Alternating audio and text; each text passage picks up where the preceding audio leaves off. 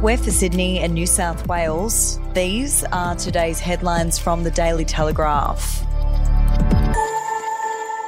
One of the Police Minister Paul Toole's brothers have been arrested over his alleged involvement in a large drug syndicate just days after another sibling was put behind bars on unrelated charges. Joshua Toole was among a group of 4 arrested in Newcastle on Wednesday following a 6-month investigation into the supply of meth by the Drug and Firearms Squad. The Daily Telegraph understands the 38-year-old spent last night at Belmont Police Station ahead of a court appearance today. If you would like to read more on that story today, you can take out a subscription to the Daily Telegraph at dailytelegraph.com.au or download the app at your app store. It's been revealed Gen Z HSC students are less likely to want to study academically demanding university subjects in the health fields next year, while a growing number are hoping to pursue creative careers like fashion design. The surge in popularity for courses like a Bachelor of Design in Fashion and Textiles at the University of Technology means students now need to score an almost perfect ATAR of 97.75 in their HSC exams as a bare minimum to get into the fashion school. We'll be back after this.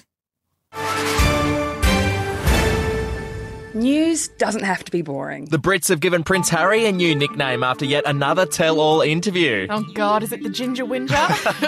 Let the team at news.com.au get you up to speed each day with their podcast, From the Newsroom. A couple were busted joining the Mile High Club. Well, I guess they can't fly Virgin anymore. Politics, sport, red carpets, royals. Get all the goss in just a few minutes. Follow From the Newsroom wherever you get your podcast from.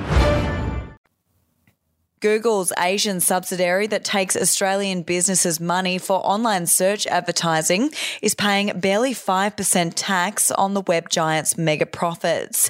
As the Albanese government ramps up plans to force the biggest multinationals to hand over a fairer share of tax here, it can be revealed Google Asia Pacific's 2021 tax bill was just $232 million on a profit of $4.37 billion, an effective tax rate of 5.3%.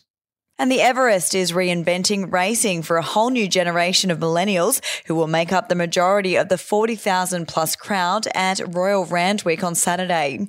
Official figures from the last full crowd before the pandemic showed that 78% of general admission racegoers at the Everest were under 35.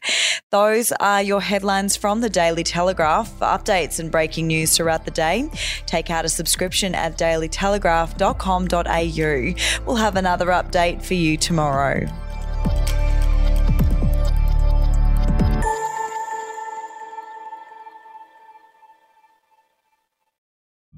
The podcast Faith on Trial looks into Hillsong, both in Australia and the US, and takes both the listener and hosts on unexpected twists and turns in the story of Brian Houston and the Singing Preachers. There are 2 incidents involving Pastor Brian. The Australian journalists uncovered a litany of alleged criminal behavior in the megachurch. Financial gifts were being given to the leaders of the church. Listen to Faith on Trial Hillsong ad-free on Crimex Plus on Apple Podcasts today or wherever you get your podcasts.